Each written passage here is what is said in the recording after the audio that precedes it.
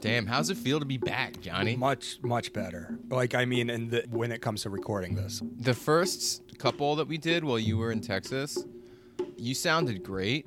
But in our Santo episode, it sounded like you were in... an echo chamber? Yeah, like the torture chamber at the bottom of a fucking, like... Well, I didn't tell anybody, but I was wearing a Santo mask while recording. That was what really killed it. And instead of having, like, a pop shield on the microphone, you just had, like, an empty can of beans that you were just, like, reverberating into. Well, I just assumed I was going to be dubbed over since I was dressed up as Santa. Yeah. All right, how you guys feeling? You want to just kind of fucking go for it? Hell yeah. Welcome to Twitch the Death Nerve, a cult movie podcast that takes a deep dive into a different film each episode. Our wide-ranging discussions will touch on genre, culture, and the history of psychotronic cinema. I'm Charles. I'm Sam. I'm John. And after last week's breathless love letter to the legendary Mexican luchador folk hero El Santo, we're back with an episode that I feel like we've been talking about for what feels like forever. Since the beginning. Yeah. Yeah. And while we do try to cover a broad swath of psychotronic films from all genres and countries, I noticed that we have a tendency to delve into the more extreme exploitation territory more often than not. And while this episode is definitely in that vein, I also kind of feel like today's show is going to be totally different from anything we've done before. And I'm ridiculously excited because we will be talking about one of my favorite cult movie subgenres in the history of cinema, which is pinky violence. If you're not familiar with the term, we will tell you what it's all about, but it refers to this subgenre of Japanese exploitation cinema that is just so magical. Yeah. And I think normally when we do these kinds of episodes where we talk about a particular movie, but we also talk about a subgenre, we try to find loosely a movie that we think represents the subgenre. But what we're doing differently today is we're talking about a movie that comes kind of towards the end of the main run and is definitely rougher, more violent, a little bit different than kind of the standard. And we'll talk about, why and what that looks like. But the movie is one of all of our favorites, the 1974 film Zero Woman, Red Handcuffs.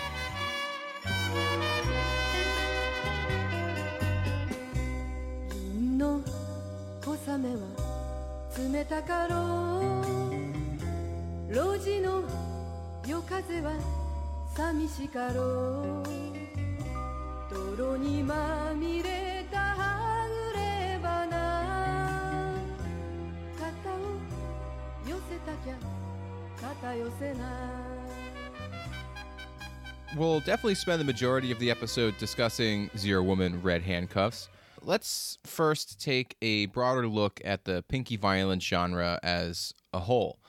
I'm mostly curious what films were the precursors to the pinky violence movies. I mean, they couldn't have just come out of nowhere. It seems like there had to have been a progression to get there. But first, what is pinky violence? And also, why is it called that? This is, I think, one of my favorite things to talk about because normally when we bring up a subgenre or even like a subgenre, most of them have such clear definitions about what they are and what the tropes are. But pinky violence is a little bit more nebulous. And maybe you guys... So I want to say what my definition is, and then we could see if you guys agree, because I feel like different people have different ideas of what it means. So... it comes from this softcore erotica genre in Japan that's just known as pinku eiga or pink film. Really what that means is films with sex and nudity, which by the standards of some of our past episodes, it's pretty softcore and tame. But pinky violence literally just means sex and nudity combined with violence. But like, as I think you'll see from the films we're going to talk about today, to me, pinky violence movies are movies that are predominantly about female protagonists who are violent violence is done to them. They're usually getting revenge for something, or they're part of this like criminal underworld. And so that's sort of what it is to me, like in broad strokes. Yeah, I'm with her on that completely. Every time I think of Pinky violence, even though it's like covers a lot of ground, what's called Sukeban movies, which is like Japanese girl delinquent movies, those are the ones I immediately think of when I hear Pinky film. Yeah, totally. I thought that Pinky violence just meant like fucking girl gang movies forever, or just like fucking tough ladies fucking slicing people up. Right. It's like a subgenre of the Pinky violence thing. Like every time when somebody says Pinky violence, I picture Japanese schoolgirls coming at each other with switchblades. But it is a lot more broad than that. No, totally. And I really like what you said earlier, Sam, about how it's hard to define what these movies are, because on the surface, when you're saying, oh, I'm watching Pinky violence, like, it's not obvious what that means just by saying that. But when you say, like, oh, yeah, I'm watching fucking, like, angry farm exploitation, like, you can imagine, like, oh, okay, the farm's pissed off, and it's going to be a dirty movie about a farm. You know? Or like Vietnam exploitation, Bruce Lee exploitation, nun exploitation. Everybody knows what those things mean. Totally. I mean, it's funny. So the movie that we're eventually going to talk about later, Zero Woman, it was the first Pinky violence movie I ever saw, and it was so fucking unique, and I'd never seen anything like it, and I was a little scared to really start dipping my toes in the genre, because it's a fucking wild movie. And in all of them, yeah, there's always knife fights, and there's like these great fucking tropes. I feel like that's one way to describe what these movies are, is these things that kind of come up a lot. Of course, there's so many subgenres within the Pinky films, but even the different ones, like even the Chambara ones, like the classy fucking like samurai lady, old timey ones, like Blind Woman's Curse, or Lady Snowblood, which you can argue. I'm arguing a little bit. That feels like a Pinky violence movie. So it counts as a Pinky violence movie, but I guess I think of it as more of a Chambara film. Like I guess one thing that I want to be a little careful of is I don't want people to think that like any Japanese movie with a woman warrior, oh, that's automatically Pinky violence, which I think is sort of the impulse sometimes. Yeah. But Meiko Kaji, who we'll talk about more in a little bit, is more than just a Pinky violence star. She's magical. Yeah, Pinky violence to me has that sexploitation edge to it that Lady Snowblood doesn't. I mean, I can say like exploitation in Lady Snowblood, but not sexploitation. Yeah, and that's the thing that I think is confusing, because Pink films, it makes it sound like it's a subgenre. Really, it's just any movie with sex, erotica, nudity, and that's just so nebulous. Whereas Pinky violence, I think what you were saying about how there are these tropes is so dead on, because like there are all these different subgenres within Pinky violence, like women in prison films and the Sukeban films that John mentioned, and these kind of like gambler outlaw movies and the Chambara movies that Charles mentioned, which if you don't know what Chambara is, you should listen to our episode on the Lone Wolf and Cub series, but also it just means period set movies, usually about the late Edo era and sort of samurai and things like that. Those are kind of my favorite of these genres, because I always associate them with like super classy Kurosawa films, you know what I mean? And then when you watch like one of the, and they're still filmed really classily and this like in that classic Japanese beautiful way, and then like some fucking gnarly ass bondage torture fucking ear slicing off action starts happening, and you're like, whoa, like this is wild here. In fairness, I think Japanese exploitation movies are all highly stylized, and they're like ahead of the curve. You can watch some like regional American drive-in movie, and it's some people got a camera and they're trying to get as much footage in the can as possible. But like, no matter how like trashy the subject matter is when you're watching one of these Japanese ones, you can tell like all the camera placement, everything is deliberate and often well done. So beautiful, like gel lighting and these amazing kind of like pop art deco-y sets, and they're just, and the clothes, well, Yeah, okay, let's get into the tropes. Yeah, they're incredible. I feel like the whole purpose of these movies is just to look cool as hell, and like fashion is really important, not just to the female characters, but almost even more so to the male characters who do so much preening throughout these movies. Yeah. They're always like doing that like fucking Fonzie, like lifting up their hair and like, but I think one of my favorite of the fucking tropes that happens in these movies, because they are sexploitation flicks, a lot of times there's this very defiant nudity that occurs. It's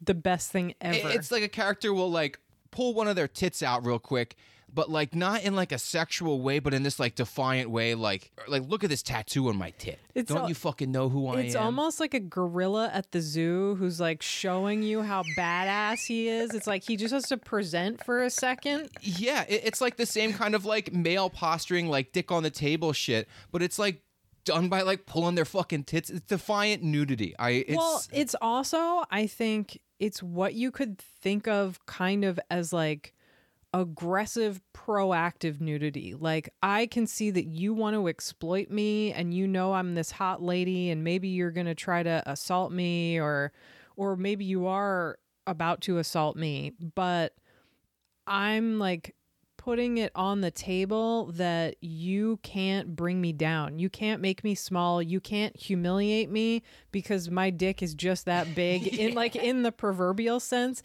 And there are so many movies, especially the ones with Reiko Ike, where awesome. She just like gets naked to fight people, and it's like kind of erotic, but not really. It's more this like intimidation tactic.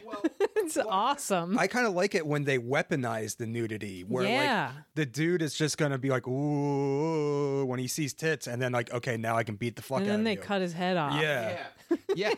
Well, I think I kind of want to push back a little bit on you saying that Reiko Iki getting naked and fighting people isn't erotic, because that shit is so hot. It is. Oh my gosh. The first time I saw Sex and Fury, the opening scene is like one of the most staggeringly insane and erotic scenes where it's a Chambar.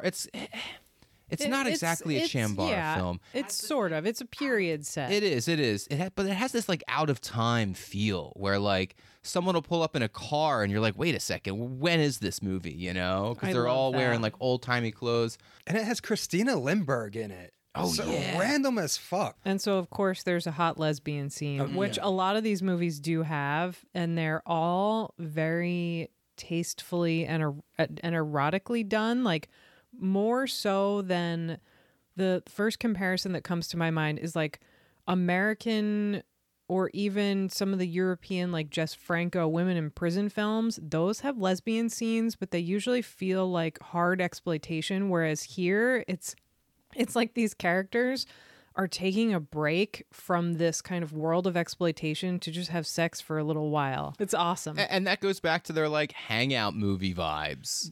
Who do you think these movies were made for? Because it feels like it's equal parts like girl power, but also male gaze. I mean, they're made for this is for everyone. Yeah. No, but this is what's genius about them. So in a lot of places, definitely the US as well as Japan, also Europe, in the 40s and 50s, nudity and sex could not be found in films unless it was like a stag film or some shit or some like super independent thing that wasn't meant for wide distribution. When the laws started to change and more films, like we've talked about this on past episodes, how people started to make these like pretend educational films so they could get nudity on screen, and it got a little bit more permissible. And so you have the precursor movies in the 50s and early 60s, and I think some of the studios, like the big three, I think are like Toho, Toei, and especially Nikkatsu, where Pinky Violence movies are concerned. It was like they saw that people wanted sex and nudity and were like, great, we got to make more of these. But we also have all these 60s movies that are about, you know, gangsters and outlaw samurai, and they're also really popular. So how can we combine it? And it's just like the most brilliant combination. Yeah, it's a really unique thing where it's like the time and place was just ripe for it. And all the kids that are in these movies, I mean, kids, they're like older teens, early 20s. They are kind of like the disaffected youth in the post-World War II. Like they grew up at the tail end of the war and then like after the Hiroshima bombings and things like that. And they're just like disaffected youth. And there's always like fucking shitty American soldiers around and shit. And greedy businessmen. Yeah. They're like weirdly, sometimes in your face political, but even the ones that seem to not have any politics in the script, they're like low-key political movies, all of them. But they definitely had their finger on the pulse because they all feel like a great blend of like, you know, those 60s movies where it's like a pop singer star vehicle. And you know, it has like that element, but also has that like French new wave, like looseness to them, which was obviously really big around that time. And then on top is that exploitation movie edge. It's really the greatest combination of all time. Yeah, and it feels like so effortlessly done. Yeah. Too. It doesn't feel calculated. It just feels like a roll of the dice. And also at that time, like girl gangs were actually exploding in popularity. Like they were real things. Like we were watching all the Stray Cat Rock films the other day, which were fucking all awesome. And I didn't realize this. I thought they were all going to be like in the same series, you know, like a continuation of one person's story. But each one is its own separate entity, just with all of the same actors from the one before it playing different parts. And they're just like, and like so some cool. sort of crossover, like the Stray Cat movies. The one thing that I hadn't noticed before that I notice now because we watched them in a shorter period of time is that those in particular, the antagonists are often associated with this like right-wing political group, and like that's sort of the through line of the Stray Cat Rock movies. The people they're usually going up against or stealing from or are after them in some way are usually like Japanese nationalists, and they're usually like super traditional, very traditional, racist. Like they think women should be in their place. They laugh at them all the time and they undermine them. And I think that that's a great way to do politics and then to do like low-key propaganda for the good side, because when you show the right wing doing their thing without really making a comment on it, but just showing it at how absurd and gross it is, it's so easy to see that and be like, yeah, that shit's fucking nasty. So like, even if you're like, say you're on the fence and you're a little bit traditional Japanese person watching this, you're like, wow, these fucking people suck. And the amazing thing is to comment on what you just said, but also bringing it back to something that John mentioned earlier about how effortless these feel. In the past, we've talked about some exploitation tropes, like especially in Italian movies, where these producers see that something is popular and they just want some directors to make more of that thing. But I think here you have these young, innovative directors who do have those politics and who are in some way affiliated with this kind of angry youth culture pushing back on these 50s conservative values, like people like Taro Ishii, who we'll talk about, and especially Norifumi Suzuki.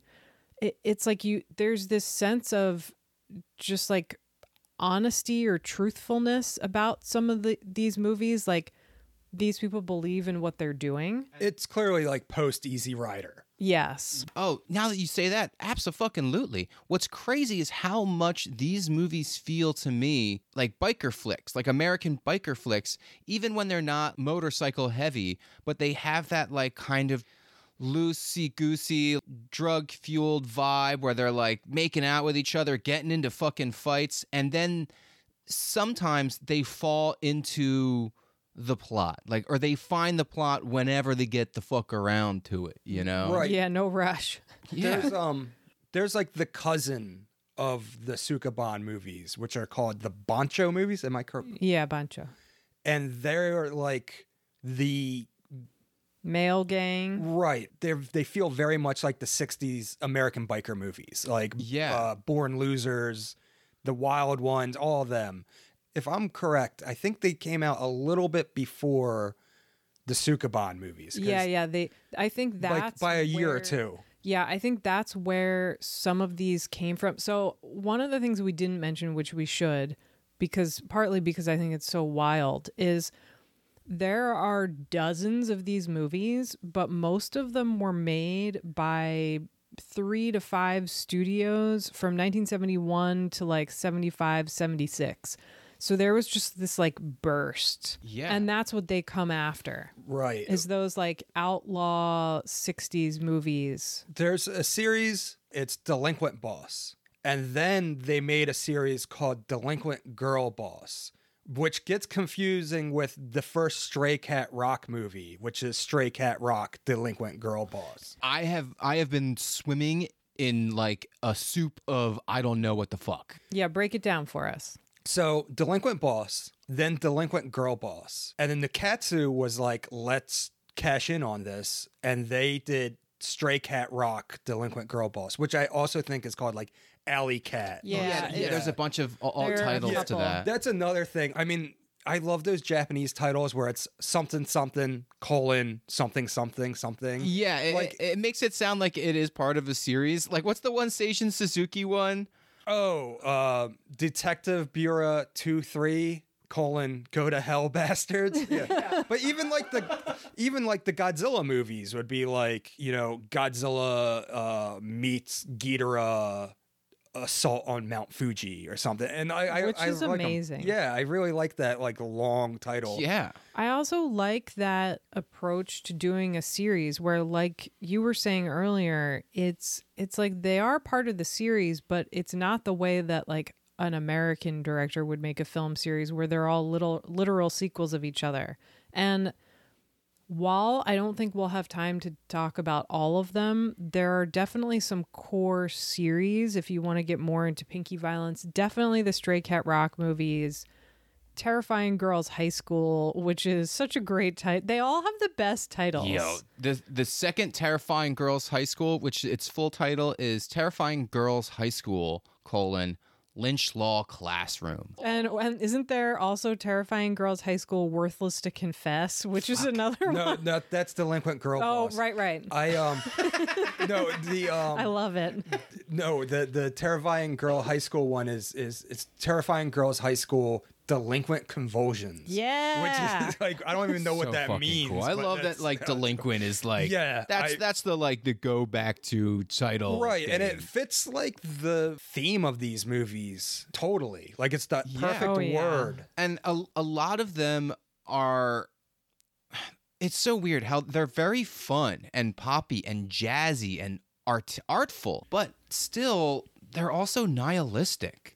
They'll And have violent. happy endings sometimes, but like it always feels like sometimes like, well, what was the fucking point of all of that? But then they're like, yeah, whatever. And then the song starts up again and they go back to dancing and it's like, Okay. yeah. They're playing to the angst of their audience, which I think is kind of nice. Yeah. And makes them feel, even though they're from the early 70s, they're still like, sometimes I feel, and you know, not everybody might agree with this, but definitely watching those American 60s biker movies like the AIP ones, they feel so dated and like they have all this like lingo and people are trying to be cool, but these movies are still fucking cool 40 years later. Yeah, absolutely. Even though also I don't think we said another one of the tropes is most of these movies, like these kids rarely seem to have parents or home lives or families, and their home base in a lot of these movies is a club or a bar that everybody will return to. Yeah. Where there's always some fucking band playing. Totally. Like, it was so crazy. Like, there was a scene in one of the Stray Cat Rock flicks. I think it was. Who knows? But there was this fucking scene where there was this, like, gnarly gang fight where, like, one person got, like, brutalized and was just, like, Oh, fucking... Sex Hunter. Yeah. The third Stray Cat Rock. And, like, someone might have died and everything was, like, terrible. And then they cut back and they're all back at the fucking bar. But, like, they brought him to the bar to bandage him up at the bar. Yeah, they're fixing him up at the bar. And it's just like, what the fuck, guys? Like, don't you have a house? And I think maybe the implication is that they don't. Yeah, and it seems like their families are their gangs, which I think is another kind of loose, true to life connection is with these like Sukeban, like teenage girl gangs. I think there was this feeling that Japanese culture was super repressive for women, and they didn't want these cookie cutter lives where they had to marry a banker and not have any life of their own. So they are rejecting conventional society and starting their own families. Yeah, and fucking cutting each other up with switchblades. Who doesn't fucking But it's love that? also like how the Yakuza operates, which you see reflected in these movies. Like a lot of them, they are fighting the Yakuza or they're part of it. Well, that's another thing. It's not even just like the mainstream like style life. Also in gangs, the reason there were Japanese girl gangs was because girls weren't allowed in Japanese gangs, so they had to make their own gangs. Yeah, like the Yakuza. Yeah. Or Yakuza, even but youth also gangs. Bancho. Yeah. Like no girls. And you see that, I think, as plots or subplots in a lot of these movies is like you were saying earlier, the male gangs or like the male toughies, they look down on the women and act like, you know, what can you do? And which is why they get like run over by motorcycles and thrown off of buildings and set on fire Yeah. by hordes of angry, cute lady bikers.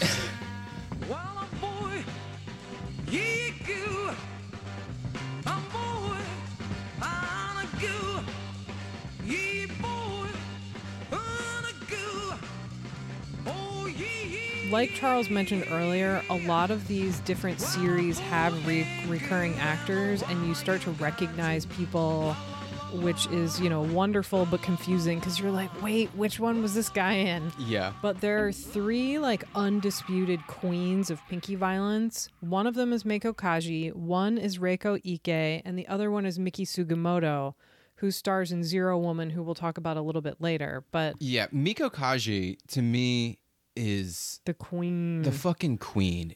Like, the Stray Cat Rock flicks aside, the female prisoner films are just incredible. They are, to me, like the cream of the crop, the top tier of these movies. And I remember the first time that you showed me Scorpion or Female Prisoner 701 Scorpion or whatever, I was like not excited for it because I'm not a big fan of women in prison movies. I think they're usually just kind of trashy little oddities. Like sometimes they're fun in marathons or something, but they're not really my cup of tea because they like, tend to be pretty repetitive, even though I like them. and just like mean and sweaty and just kind of gross. And when you put on this movie and the title card came up, Female Prisoner 701, I was like, oh, great, a fucking nasty. Another one. Another one of these. And it wasn't like anything I've ever seen before. It was beautiful and super erotic and super mean-spirited, just as you would expect it to be.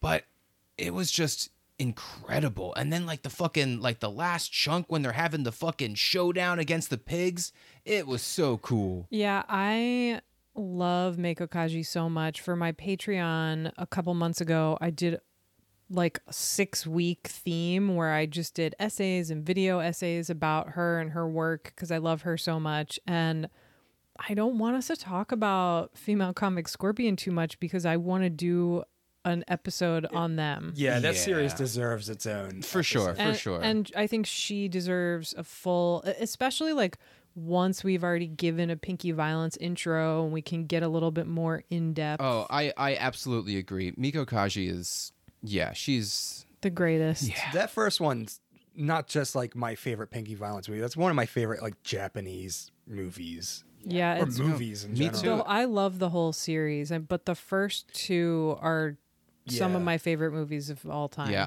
I'm stingy with my 5-star reviews on Letterboxd, but Female Prisoner 701, that's an easy one. It's And it's that so song. incredible. Yeah. Yeah. Miko Kaji her music is so fucking good. And, Yeah, okay. Can we talk about this for a second? Because this is a question that I often like have in the back of my mind is a lot of the major stars in Japanese cult cinema like Meiko Kaji and a lot of the stars in Hong Kong cinema of both mainstream and cult movies, they're all fucking pop singers. And why is that not a thing in like British or American movies? Hey, we got Will Smith, remember? He did oh my songs God, for stop shit. it. I feel like they tried that a bit though. I feel like Yeah, that happened in like the 50s and 60s. yeah, and maybe a little bit in the 70s because I feel like Tiffany Bowling did something Yeah, but for it like wasn't... Wicked. But yeah, it's not like a normal thing. And it seems like it's like every cult movie star. It's like, oh, here's Yuan Bu dropping his latest hit record. It's like, what? When did these people have time to be like master martial artists on screen and also pop singers? I wonder if it's because exploitation movies over here in America is sort of like outsider stuff. While over there, like Toei, I mean, they made exploitation movies that are like they're exploitation movies to us, but in Japan at the time, I assumed they were actually pretty mainstream.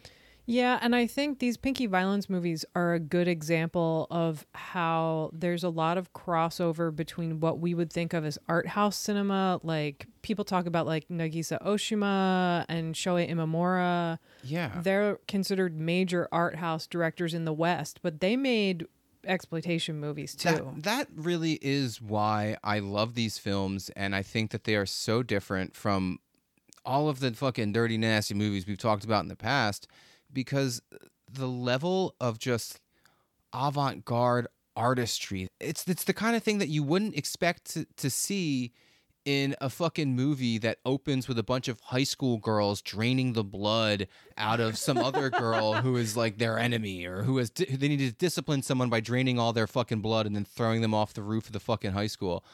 And then like 20 minutes later, there's this scene that's like draped in orange light. And this guy who they just like fucking all the girls like raped and filmed and to get him fired. Yeah, that happens. They're like singing this song as he walks down this sunlit. Oh, it's the Yes. principal of the school. And it's just like, why are like this is We're talking about gorgeous. Lynch Law Classroom. Lynch Law Yeah. Classroom, yeah. And it's something that you don't expect that shit to be in such a dirty movie, and then when you get it, it's like, wow, why can't this be in every dirty fucking movie? Well, it's that golden formula of you find a director who wants to be Fellini, and you team him up with a producer who just wants to be Russ Meyer. Exactly, and you put them together, and it's just like Magic. Wow. It's the greatest Yeah. thing on earth. Yeah. Do you think exploitation film director Maverick Jack Hill saw or was aware of Pinky Violence movies? So I've wondered that because What were Jack Hill's movies? Switchblade Sisters, Coffee, the Big Dollhouse. Like they all Yeah. feel like they could have been Pinky movies. yeah, they're very similar, but I've been thinking about this a lot over the last couple days. I'm a huge fan of Switchblade Sisters. I got to do a commentary for the Arrow release that came out a year or two ago, which was like a bucket list moment. But ultimately, as much as I love those kinds of American exploitation movies, like anything with Pam Grier is solid gold. Right.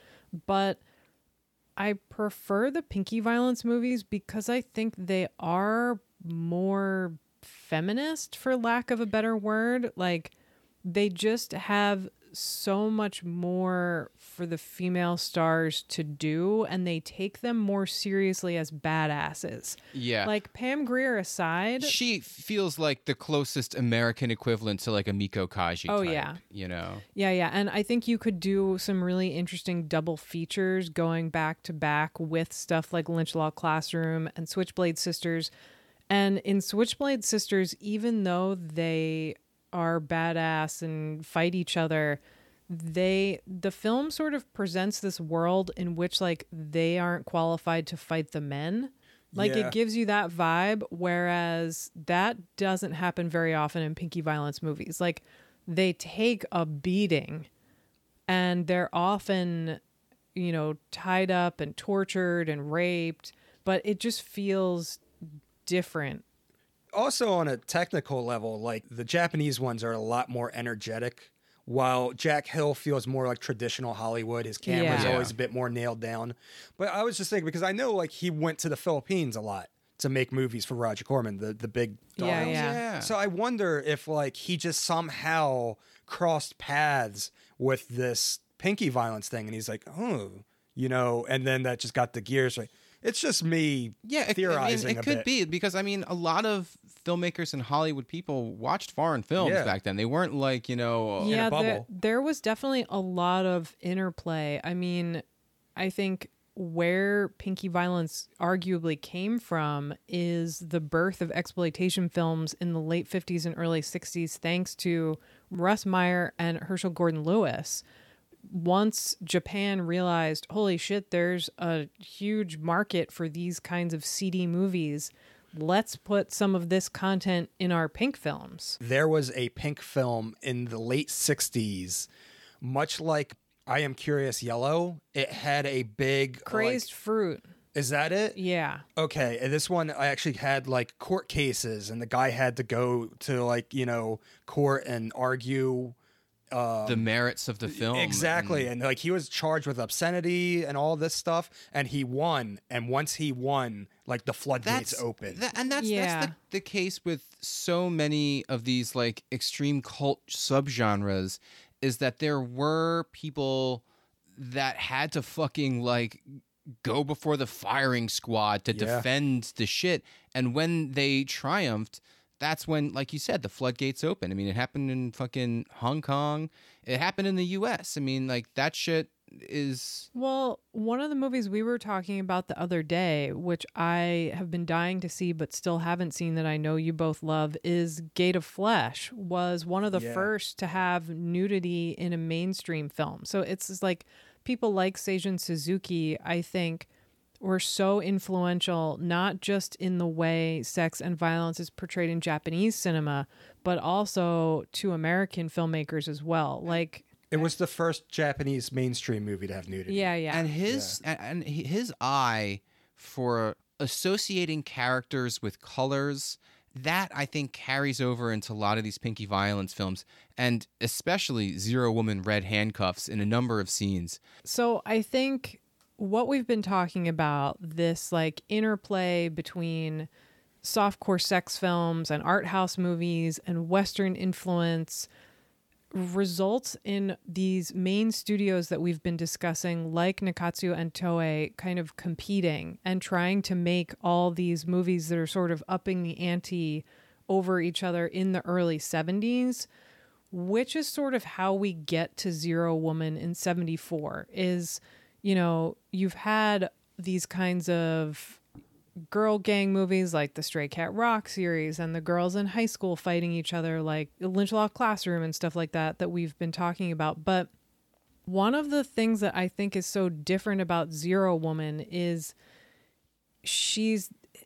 I feel like it has more in common with the female convict Scorpion movies than the sort of Pinky Violence we've been talking about, because she's this like lone wolf undercover violent police officer. Like, it's so different. Yeah. This one's very atypical in the Pinky Violence. Oh, for sure. I like I said earlier, I was expecting all of the movies to kind of be like this. And some of them, I mean, you can see how this came of those films, but this is very singular within the genre. But it does have that like classic like Pinky Violence opening where a lot of these movies, they open with like a real fucking a bang, like a crazy draw to like let you know what you're about to fucking get into. And this has that like cool, sexy club dance scene where like the Zero Woman she's awesome.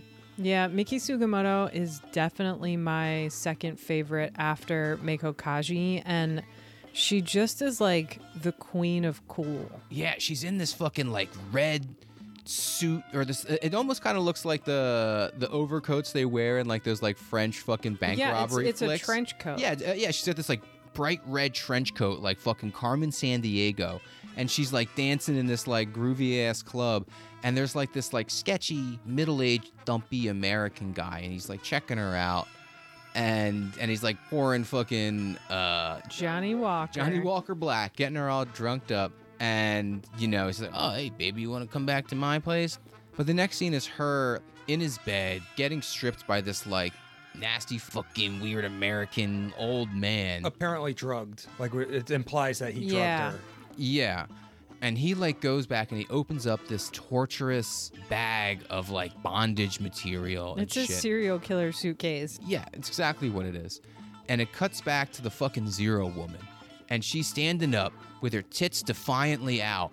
And she throws a bunch of fucking photographs at this guy. And she rips up his passport. Apparently he's like this big fucking Yeah, U.S. he's like a diplomatic attaché, so he has one of those diplomatic passports. That, Yeah, he's like some fucking American big shot. And she throws these photographs at him that basically are like all these women that he's like, Well, no, it's her friend that he murdered. oh, it's her friend? Yeah, the movie like really skates past this detail super fast, but it's like it starts off with this quick revenge scene because he killed one of her friends. Yeah, in the same way that he was gearing up to kill her in this scene. Right. But when things go over the fucking edge, she pulls out these red handcuffs that are like these.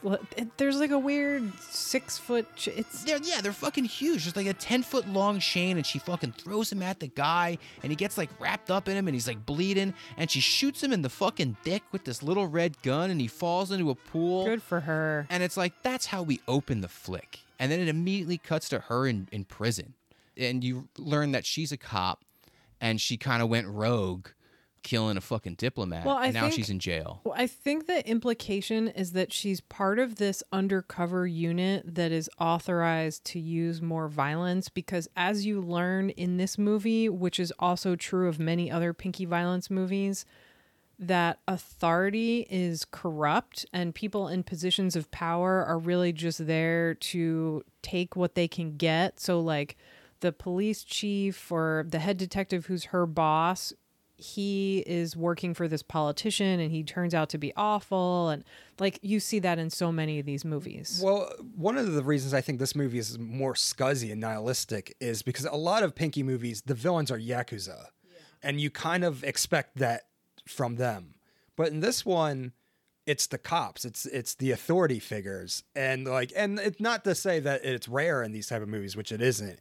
But for some reason, it's extra brutal. Right, because you always in the Pinky violence movies almost always deal with the criminal underworld element. Like that's where the movies take place. And the fact that this is like these seedy authority figures just makes it even more. Yeah, well, that comes up later in the film. Yeah, though. Like that's like kind of like the later reveal of who like the real fucking villains are the whole time. Well, no, it comes up pretty early on. So I don't think we said the loose plot is basically this important politician who's up for maybe being the president of the country in the future or something like that.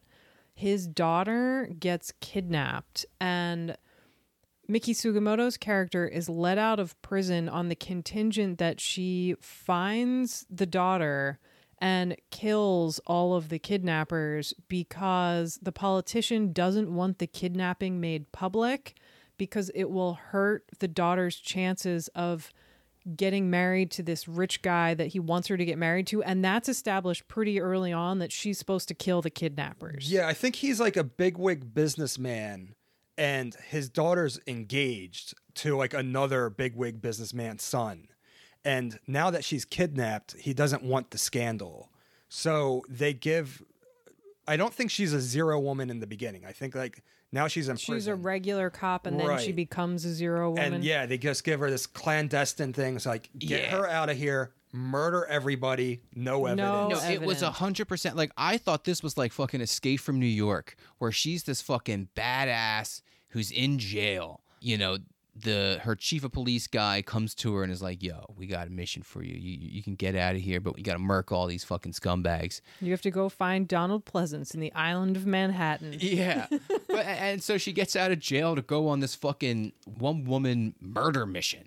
It's pretty much female Dirty Harry versus Last House on the Left. Yeah. That's... But with like that, if I'm pretty sure everybody listening is a fan of the Fukasaku Yakuza Battles Without Honor and Humanity. Oh, they're great. Yeah, that with that kind of like camera eye watching the whole thing. Yeah. Oh, totally. Yeah, we have to also do episode on one of those, because I feel like there are plenty of people who know what they are but might not know how wild and awesome they are. Yeah. And Bunta is one of the coolest fucking dudes in any movie ever.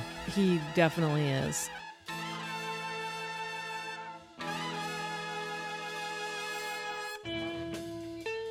One thing I don't think we said, so it probably goes without saying that a lot of the Pinky Violence movies, and I think we talked about this a little bit, do have sexual violence. Like there are rape scenes, there are these sort of sexualized torture sequences, but Zero Woman and probably Female Convict Scorpion and some of the sequels have the most extreme sexual violence, where there are these scenes of gang rape. And it's, I think, probably the most over the top in Zero Woman Red Handcuffs, where this gang of kidnappers that she's up against are these just like crazy, chaotic gang rapists who have very little in the way of like common sense or rational thought or morals or humanity. Yeah. So she rescues one of them. Like she basically helps him get away from the cops so she can follow him back to the lair to find the daughter. She gets ingratiated with them by doing a good deed, by busting them away from the cops. And then like when she's back in the house with all of them, the first thing they basically do is they're like, how do we know she's one of us? And then they fucking just drag her upstairs. And it's so harrowing because there's this character who's the fucking title character who's like fucking so badass and like fucking killing people with handcuffs and these little red guns, and she's so fucking cool.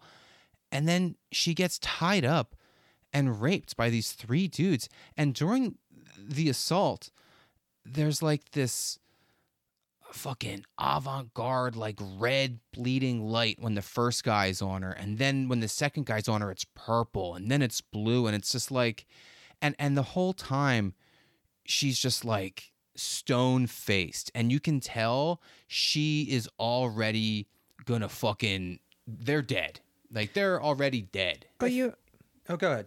No, I was going to say you get the weird sense that, and maybe this is going to come across as being sort of offensive, but the way that she acts later on in the movie, when she shows you how much of a badass she is, you get the sense that she kind of lets them do it, or lets them think that she's defenseless and this is kind of the price that she's chosen to pay.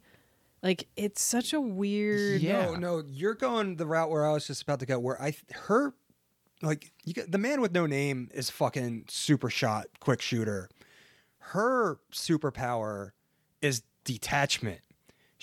You can throw anything you want at her. She doesn't give a shit. Yeah, she just sits there, blankly takes it, and then at the end eventually just catches up with you and kills you. And even then, she's not taking any like sadistic like vigilante justice. It's just business as usual. Like that's one of the reasons I like about this movie is that everybody's disgusting. There is like from like the powerful authority figures to like the disgusting gang members, and to the cops, to everybody. It's just, and like to her, it's like nothing's personal. It's just a fucking job. And that's how she 86 and everyone. Remember when the first kidnapper gets killed by the cops in that reedy like riverside fucking which spot? She sets him up to do. Oh yeah, she sets every one of them up. The ones that she doesn't kill by her own hand, she's the one that got him murked. But in that scene, it's the kidnapper guy that's got the glasses. He's trapped by the cops, like by all these reeds, and they're like questioning him. He looks over and he sees two cops who are like wearing like regular ass cop outfits, just like digging a grave. Yeah. And that's when he realizes like, oh, they're not going to arrest me. Yeah, I'm dead. Right. And like that scene is so fucking intense. It's so nihilistic. like it takes place in a sewer, like ethics, morals, they're all drained away. It's not like Escape from New York where, Snake Plissken's an anti-hero, but you still have this sense of like honor and justice from him. There's nothing like that in this movie. That's also what makes it different than Female Convict Scorpion. So in the Scorpion series, Meiko Kaji's character is similarly capable of great detachment, but she gets herself into these different kind of adventures, for lack of a better word, because she cares about people, especially in the sequels. Yeah, and there's it's like a lot of solidarity. Yeah, especially among female prisoners. So it's so different from Zero Woman, because even though she's this lone wolf, the movies are about how she forms relationship with people and community with certain people, like other disenfranchised women, and there's none of that in Zero Woman. Right. Even the first female prisoner, Scorpion, she's trying to get like her ex-fiance or ex-boyfriend who fucked her over. And Yeah, She's got a personal mission. Exactly. Yeah. Zero Woman, no. She knows the world she lives in. It's awful. She's mentally prepared to do anything. She lives there. She knows what it is. And I like that about it. This movie's closer, like, it doesn't have that like playful fucking like fuck you to the man of other Pinky Violence. This is closer to like Rabid Dogs and Almost Human and stuff like that. It's so similar to Rabid Dogs. And yeah, those Polizio Teschi films, like, this feels like one of those for sure. Yeah, it's like a weird bridge between, because one of the things I don't think we said is a lot of the Pinky Violence movies have not quite like the tonal whiplash of Category 3 Hong Kong films, but they have these like super violent scenes and these kind of cruel sadistic scenes, but they also have a lot of the hangout scenes you mentioned where people are just standing around being cool, and they also have a lot of humor. Yeah, these movies are usually really, really funny, and not Zero Woman. But I don't know. I there's one thing that kind of so I recently got into an argument with someone who was making these sort of like blanket statements about how Pinky Violence films were all just rapey trash, which is what some people think. Yeah, and they're all like truly bad, or like bad cinema or something. And that's just so fucking insane. Yeah, it got me heated. Like, I mean, even like fucking less artful entries like the fucking Terrifying Girls High School series, there's like so much imaginative bonkers shit happening that it's like, this is, I mean, I get it. It's not everybody's cup of tea, but like, don't just write it all off. Right, but only even on like a superficial level. Like, these movies are like so stylized in like very wild and imaginative ways that despite, you know, you might not like them on an ethical level, you can't. Oh no, totally. Like, I understand you can't someone denounce the talent of like the craftsmen. For sure. But I mean, yeah, I get that there are people who cannot watch sexual violence in films or in media, that it's like that the portrayal is just like too gut-wrenching and like triggering, and I get that. But like, I mean, even if you were to compare these films to like American and European exploitation films like we've been doing, there are just such stark differences in the way that rape and assault and revenge are portrayed. I mean, like we were talking about earlier with that that group assault on the Zero Woman. I mean, I feel like it isn't ruining her. It's there's no like, she's not being like she's not gonna be less of a person after this, you know? Yeah, which is the really, I think, I've talked about this on past episodes where I like all different kinds of exploitation subgenres, and I am not somebody who is turned off by sexual violence in cult movies, but I do think a lot of those American films, and this is something that shows up throughout American media in so many different ways, there's this kind of implication that rape and sexual violence, it's the worst thing that can happen to you. It ruins your life. It makes you less of a person. Yeah, that you're so diminished, and often in those movies, like, yeah, you've been soiled. That when they do get their quote revenge, it's like rarely satisfying, you know, or it's rarely empowering in any way. It's usually like so cartoonish, and it's. I think one of the most vile parts of the rape revenge genre is that a lot of them, not all of them, but a lot of them feel like the revenge is just there as a get out of jail free card by the filmmakers. Yeah. Like when you see I Spit on Your Grave, it's been a while since I've watched I Spit on Your Grave, but it feels like the filmmakers wanted, like, you're paying your ticket to see the gang rape. And they put that revenge at the end because it's like, oh, well, she gets that back at them at the end. So it's all okay. But really, a lot of these movies feel like it's for the raincoat crowd to see this kind of roughy style shit in a movie. Yeah, and not all of them, obviously. Totally. Yeah. And I don't mean to sound like cavalier or as if like experiencing trauma in real life isn't, well, traumatic, but like Miko Kaji, Reiko Iki, and like, I mean, all these fucking people, they're so powerful and capable that even at their lowest, they're still fucking them. And like, to write these movies off as rapey trash is just so fucking misguided. I mean, Well, so this sort of brings me back to my hill that I am prepared to die on, which is like when sometimes people write us on Instagram, and I know that I shouldn't get angry about this because some of it is just like a cultural thing, and people grow up learning to talk about cult movies in a certain way. Like, oh, this is, trash cinema. And we've had people comment on Instagram posts like, oh, I love this movie. It's so terrible. And it's like, no, it's not terrible. Don't make me come to your house. Sam, if you had all of the hills that you're prepared to die on, you'd have a fucking mountain range. And I do, and that's fine. But like even other bloggers and critics do it. Like a couple years ago, and I feel bad. I don't even remember what the writer's name is, so I'm not really throwing him under the bus. But there's this site called Daily Grindhouse where they mostly talk about horror and exploitation movies.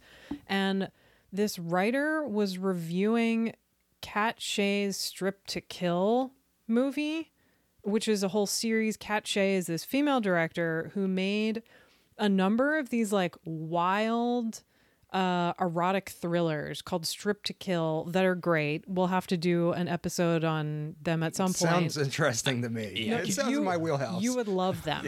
But the entirety of this review is like, I'm talking about this movie that's a relic from the past. The movie's made in like 91. So it's not like this is the 1920s. Yeah, people love washing blood off their hands that's not even on their fucking hands. Well, that's not even blood. It's like they're literally washing fake blood off someone else's hands. And it's like, what are you doing? Who are you carrying water for here? But like a site that is called Daily Grindhouse. Right. It's not like he's writing for the fucking New Yorker or some shit. He spends the whole review saying that exploitation movies and movies with sexual violence are deplorable and we shouldn't watch them and they couldn't be made. They could only be made in a certain time and place. And it's like people still make movies like that. Like Paul Verhoeven is still making movies like honestly, this. it sounds like this person should be writing for fucking Slash Film. Which, and like, what? Like you said a minute ago, it's totally fine to not like these movies. Oh, yeah. But if you're writing from a perspective, whether it's in a forum or in an Instagram community or among your friends, like, if you like the films, talk about them with respect. Don't just like put them into the trash can and act like it's fine. Right. Like I can see if you're writing for some nerd culture website and you're like, look what I found. And usually like people are talking about like Funko Pops or who's going to be in Guardians of the Galaxy 6 or, I can see I'm already angry now. Don't make it worse. But yeah, if you're writing for Daily Grindhouse, you kind of should, like the audience should have, should have a read of the room. They should know. Well, should I send back the Funko Pops that I had made of all of us, the Twitch of the Death Nerve Funkos?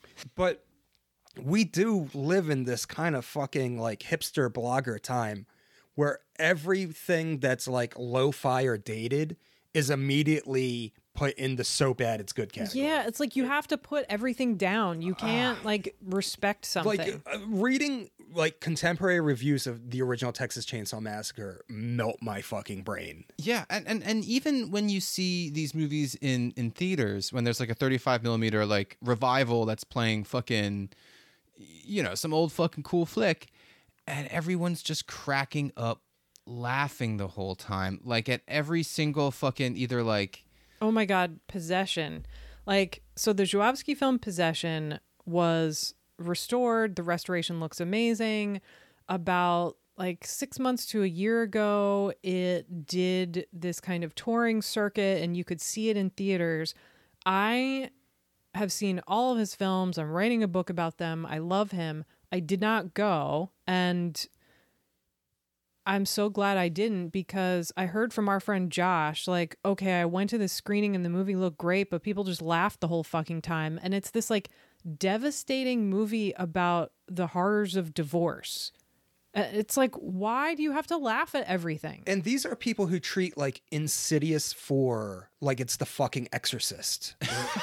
I'm dead serious. Like, these are the people that like sit through like 15 minutes of fucking Marvel movie credits for like the cutscene that like, oh, Blurp Blurp is going to be in the next one. And it's just like, well, they set Blorp Blorp up in the last one, so we kind of knew he was coming. It's Is Blorp Blorp related to Jar Jar Binks? No. Jar Jar Binks is canceled, actually. You should probably be careful about making cavalier jokes about Jar Jar Binks. But it's just like, I don't know. I fucking hate people. You took us down a path here that I'm sorry. If I went to see like Blood and Black Lace and people are laughing, I'd turn into that fucking Dark Knight shooter kid. You know? Is that too far? No, but I get like why these sorts of things are so frustrating, because to the original point that you're trying to make, like, these movies are doing something so unique and they're made by these incredibly talented people. And it frustrates me so much that it seems like people have to write things off and diminish things to feel cool. It's basically like the cultural version of negging.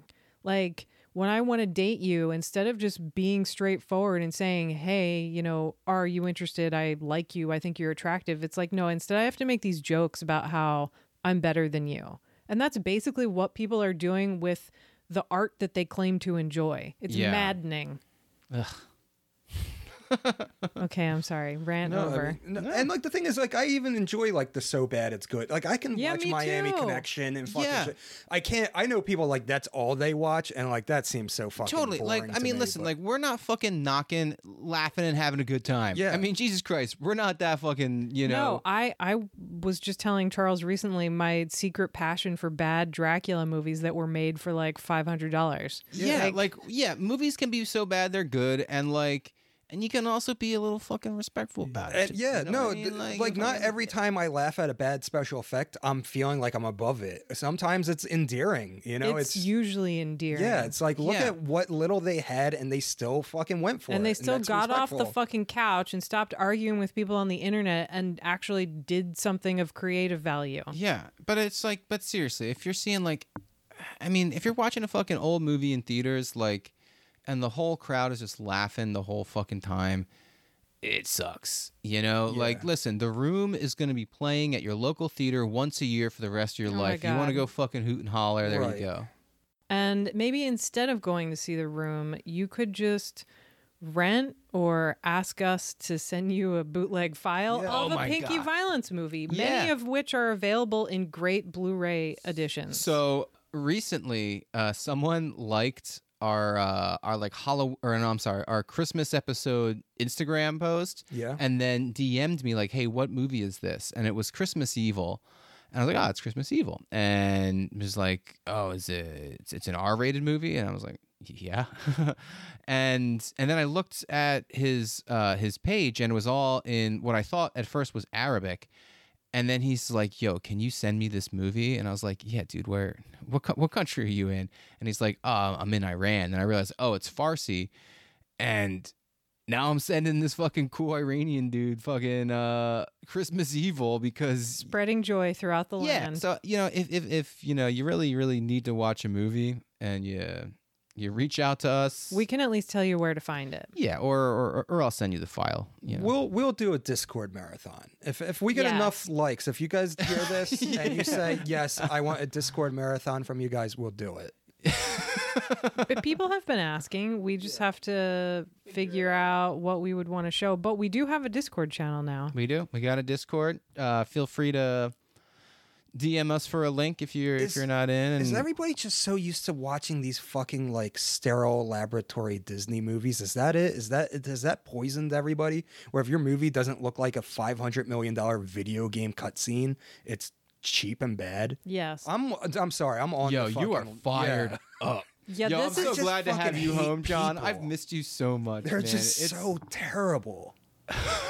That's why watching these Pinky Violence movies can also, and we didn't even really talk about Taro Ishii, but Oh yeah. Oh well, we'll save that for another Yeah. episode. But he's some of in these, a fucking category of his some own. of these are just so cathartic to watch because of those, like maybe not Zero Woman, but because of, well, even to a degree that you could interpret that as a sort of happy ending where the people that you think are going to be killed survive to live another day. But a lot of these do have these great endings where it's like in Lynch Law Classroom, they destroyed the entire high school and set cop cars on fire. And like, Yeah. it just, It's I awesome. think It's a that joy. Yeah. the rebellious message of these movies is like you can't fix things. You just have to fucking raise it. but yeah, it doesn't Yeah, and you know matter what? that you can't fix them. And that's you like still fucking- have to yeah, rebel. they're a So- fucking tumor. You Totally. don't you don't fucking talk a tumor into like maybe being a bit more respectful and changing things. You carve it the fuck out of your arm. Yo, And- Radical John. You know, like- yes. Yeah, I mean, and to me, like that is at the heart of a lot of anarchist politics. Is that like the argument is you know, you're wasting your time trying to reform institutions that were made to oppress you, to fucking like keep you Right. silent, to keep you placated, or to fucking punish you in some way.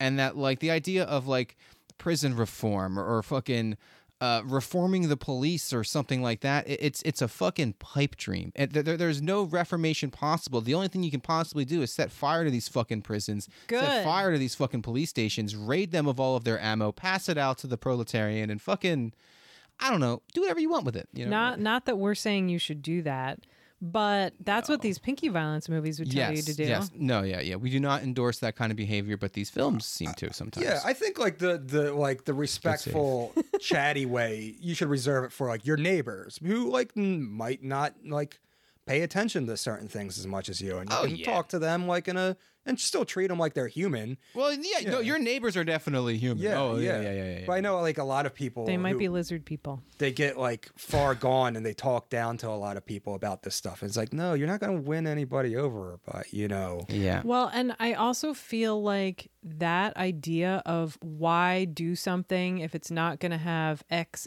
guaranteed X end result is capitalist thinking. Yeah, it's like, it's why a does trap. something have to have a result It's for a you to trap. want to do it or try to do it? Yeah. I like how Charles like went in a rampage to like murder the system, and I'm like talking about murdering people who typed LOL on fucking Mario Bava trailer YouTube videos. Well, you know, we're all on different paths yeah. here. Our own fucking Kaji-esque pursuit of carnage. Yeah. Oh my gosh. One thing we didn't mention that I want to do before we close. Did you guys notice that the fucking title music to Zero Woman was like, The same as the female convict scorpion song. yeah. Like, oh my it's gosh. the same, but just Miki Sugimoto singing with like different words. Yeah. 花よきれいとおだてられ咲いてみせればすぐ散らされるバカなバカなバカな女の恨み節 All right, quick editor's note, because when I was putting this episode together, I mean, I knew that these songs sounded similar, but like, holy shit. All right, so you just listened to Miku Kaji's Urumi Bushi from Scorpion Female Prisoner 701. Here is Miki Sugimoto singing Ray's Ballad from Zero Woman Red Handcuffs. See if you can note any similarities.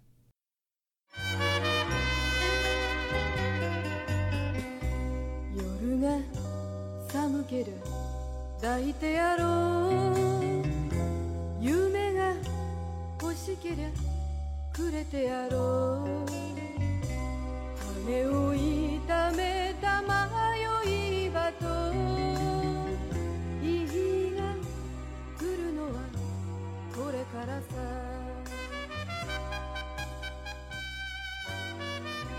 I have one thing to bring up. It's not that big of a deal, but like I dipped my toes in the female or the Zero Woman sequels. That didn't come out all the way until the 90s. Yeah.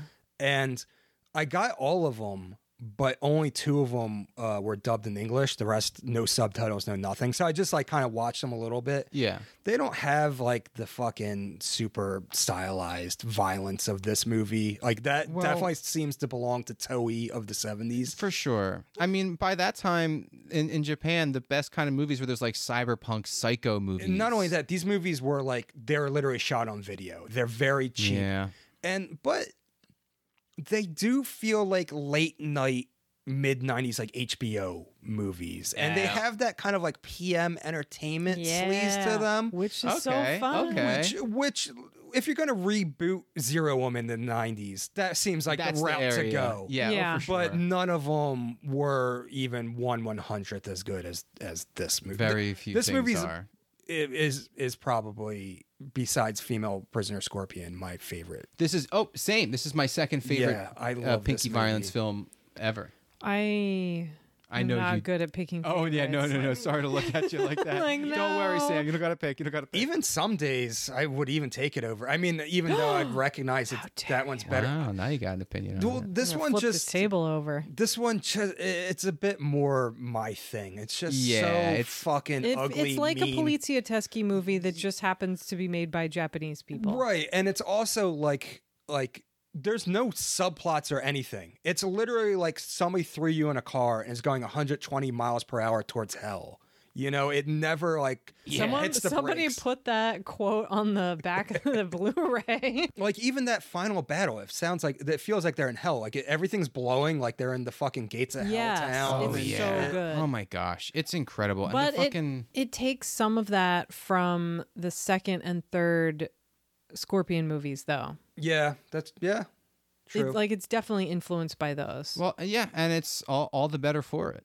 Yeah, well, I mean, yeah. all of these movies, they kind of exist in their own soup where they're taking from some from other. And I'm not saying that in a Oh, yeah. disparaging way. No. It's the best.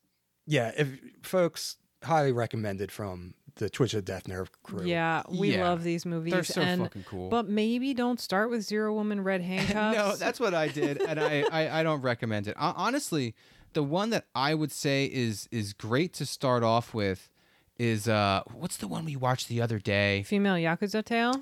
Was it Female Yakuza Tale? Yeah. Wait, no, I think The Reiko Ike one. no. The one I'm thinking of is Killing Woman Criminal Melody. Oh, Criminal Woman Killing Melody. Yeah. Okay. I'm sorry. Criminal. Close.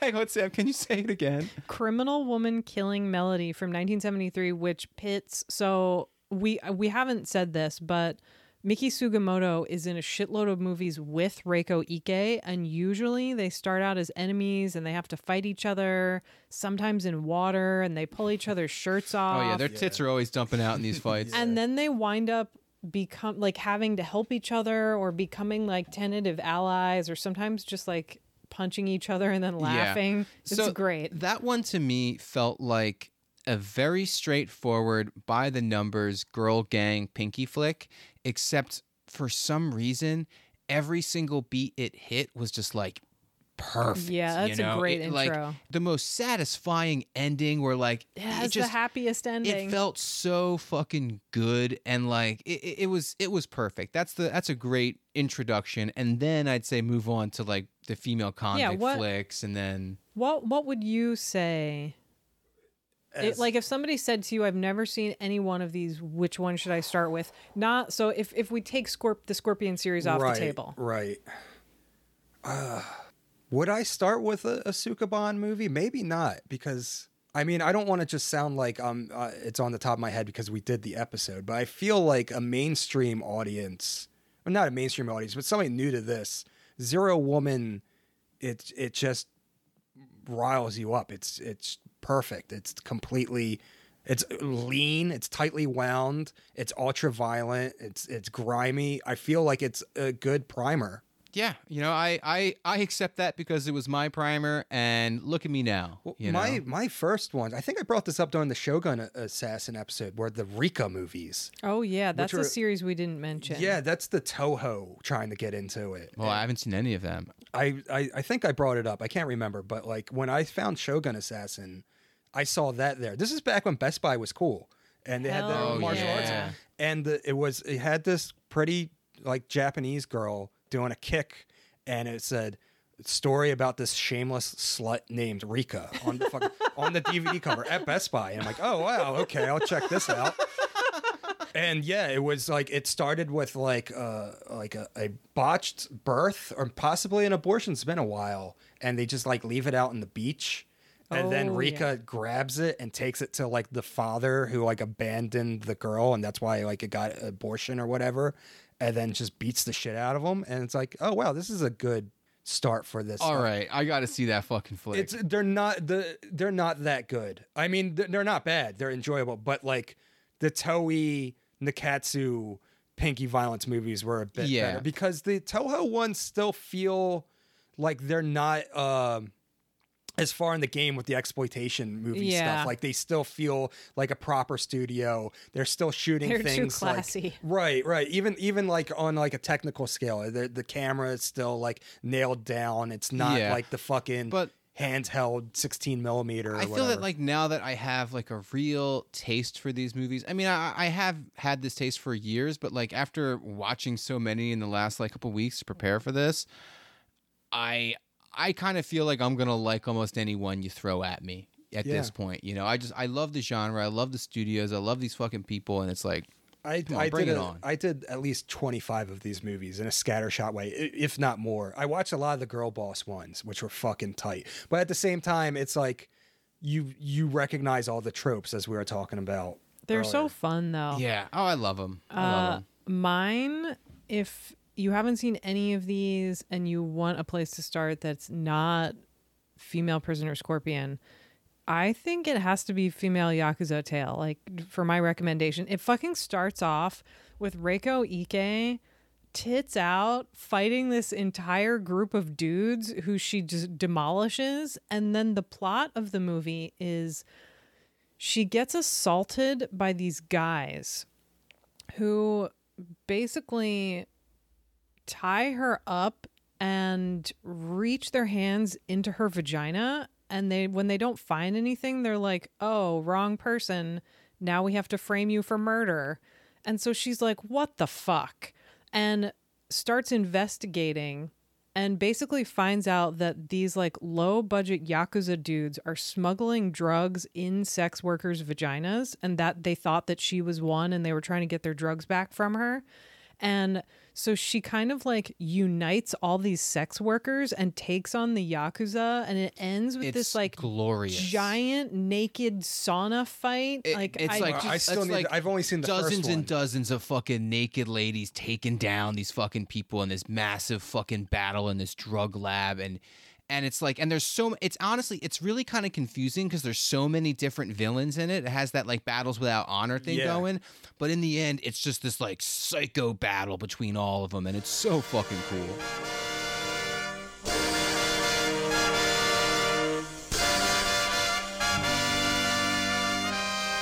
All right, you guys got any shout outs you want to do? You mean other than naked knife fighting? And yeah, if any of the Yakuza tries to, manhandle you, just get your friends together, knock them to the ground and piss on them, and then set their establishment on fire. That's my shout out. By the way, this entire episode, Sam has been recording with her tits out and a switchblade knife to John's throat. Don't say anything I disagree with. I want to shout out our boy Klon Waldrip again. I shouted him out a few episodes ago. He's got the zine called The Late List that's like all about video stores, and his 4th issue is out now. I did a little puff piece in it about Orbit Video, a place that me and John often discuss.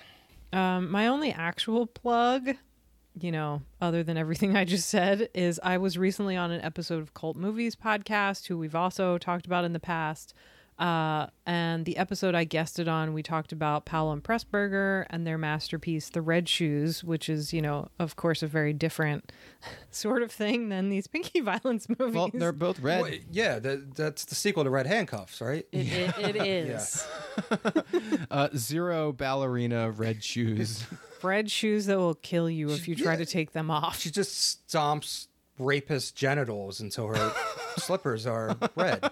Yeah, I don't know if you've ever worn point shoes, but the ends are like blocks. Like you could hit someone with them. This is awesome, guys. I do have a shout out.